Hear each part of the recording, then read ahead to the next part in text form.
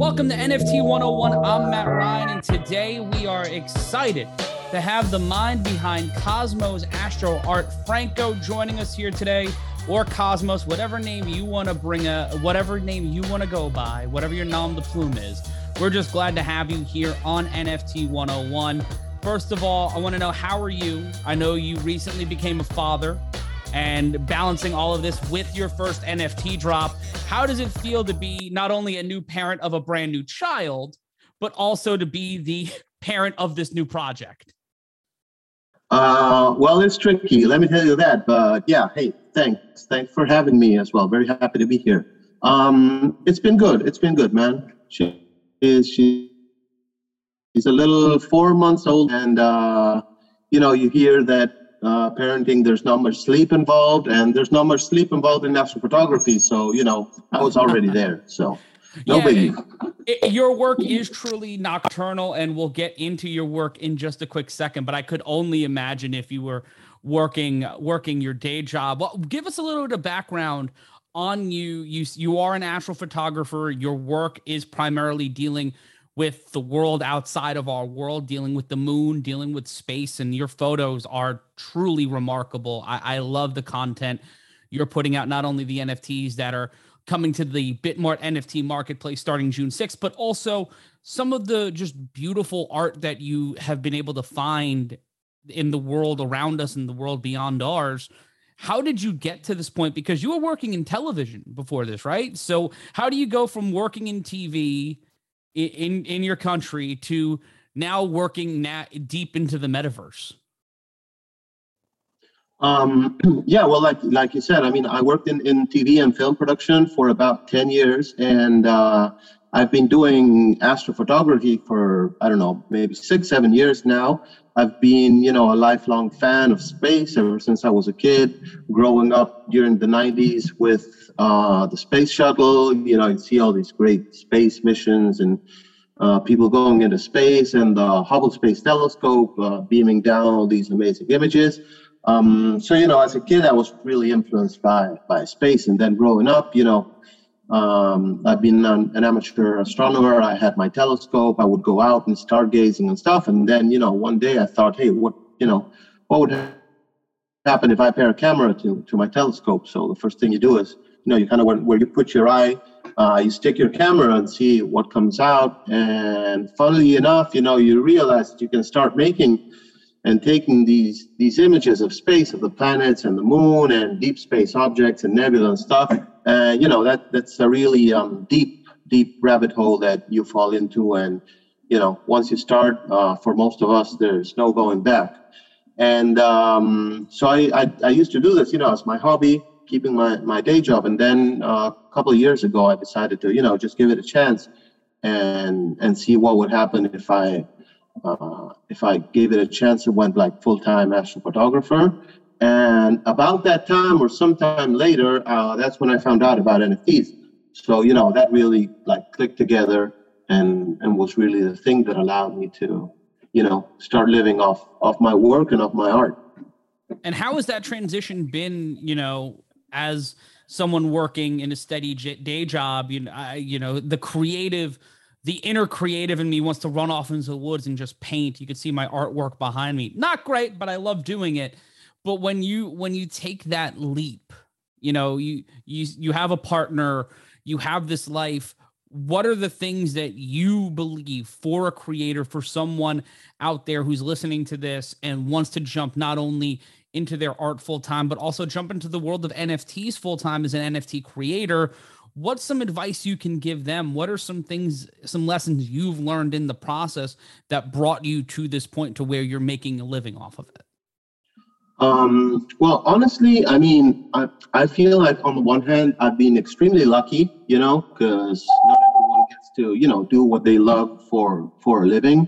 I'd also say that, it's been great. And someone said that if you work doing what you do or something like that, you'll never work a day in your life. But to me, it's just like the opposite. I mean, I'm working, Monday through Monday, 24/7, whenever I get a chance, because, that's just what I like doing. But for me, weekends disappear, the concept of ending your work week and having like 2 days rest or something, that's vanished for forever.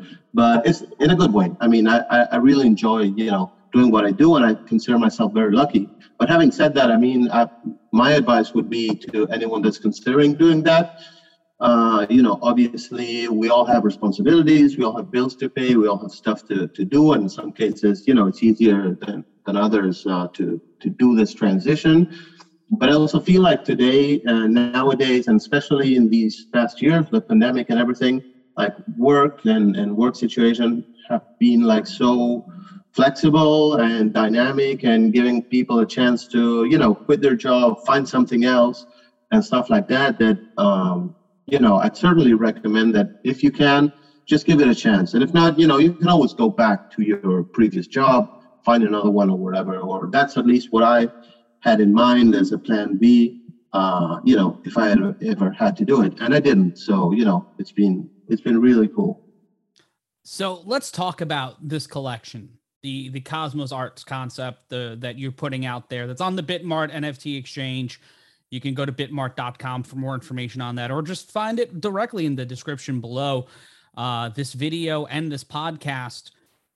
What was the first step in creating this specific drop? And tell us the story. Tell us how you got here, and tell us what these NFTs are.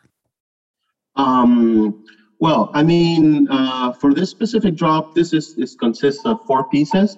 It's a photograph, one of like my signature images. I specialize in moon photography, so there's of course a lunar image. We have also like this deep dive into the sun, where you can see some sunspots and filaments and stuff like that. Those 2 pieces are one-of-ones. In NFTs, you can either do single pieces or like multiple editions. So those 2 are like the staples of my collection, the most important pieces, and those are going to be just one-of-ones. So this means basically there's only 1 copy of those. And then there are other 2 pieces. One is also a lunar image, but of a much wider field with the clouds and everything. That's called Distant Journeys.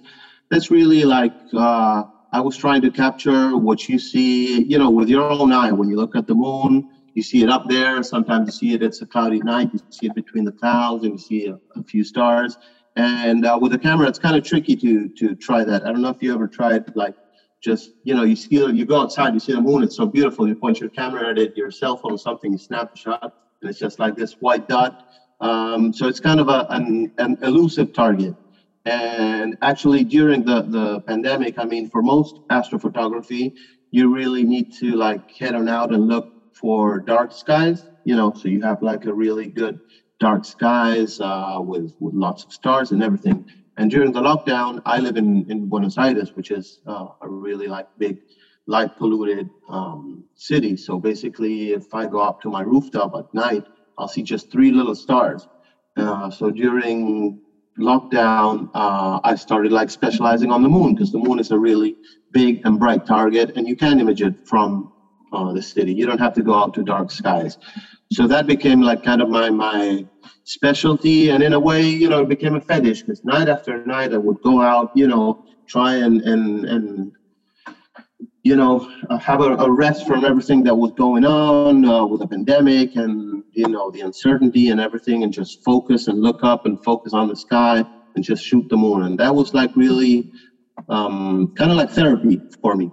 And that's when I became, more and more specialized. And within astrophotography also, it's kind of strange to see people shoot the moon, because actually the moon will wash out, it's so bright that it'll wash out all the details in deep space images. You won't get any stars or nebula or anything. So folks that do astrophotography don't usually focus on the moon. They try to avoid it. And I actually embraced that. So, I'm really, really happy, and became kind of like a fan of the moon. So that's my 3rd image. And the 4th image is a shot of the Milky Way. You can see the whole Milky Way from start to end with, a lot of detail with nebula and stuff like that.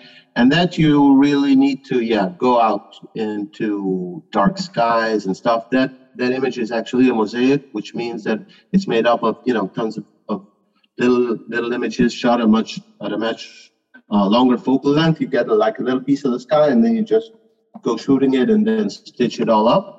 And that is going to be an editions piece. So 30 editions of that are going to be available. And the idea is that, the moon and the sun are these unique pieces. And then the other two are available, 30 editions at a lower price point for those folks who want to collect. Well, these sound really awesome. And to talk about your process a little bit, when the world did shut down in 2020, it forced a lot of people to make big pivots.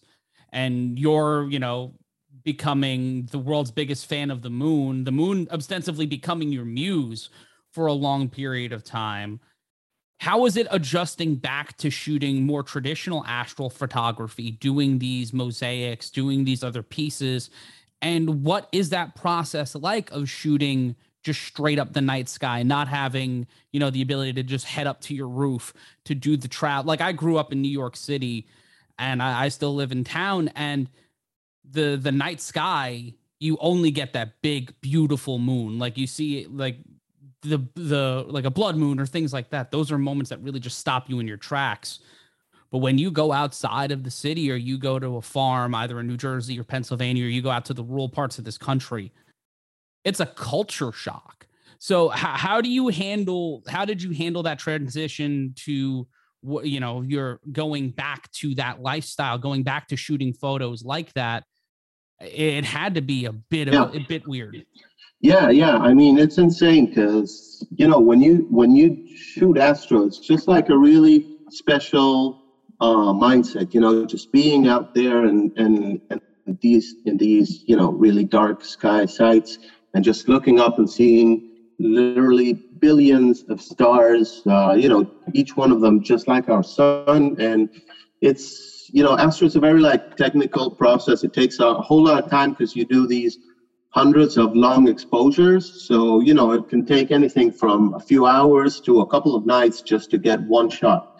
So, you have a lot of time to just sit there, buy your gear, just checking that everything's okay. But, mostly it's just, sitting there waiting and looking up.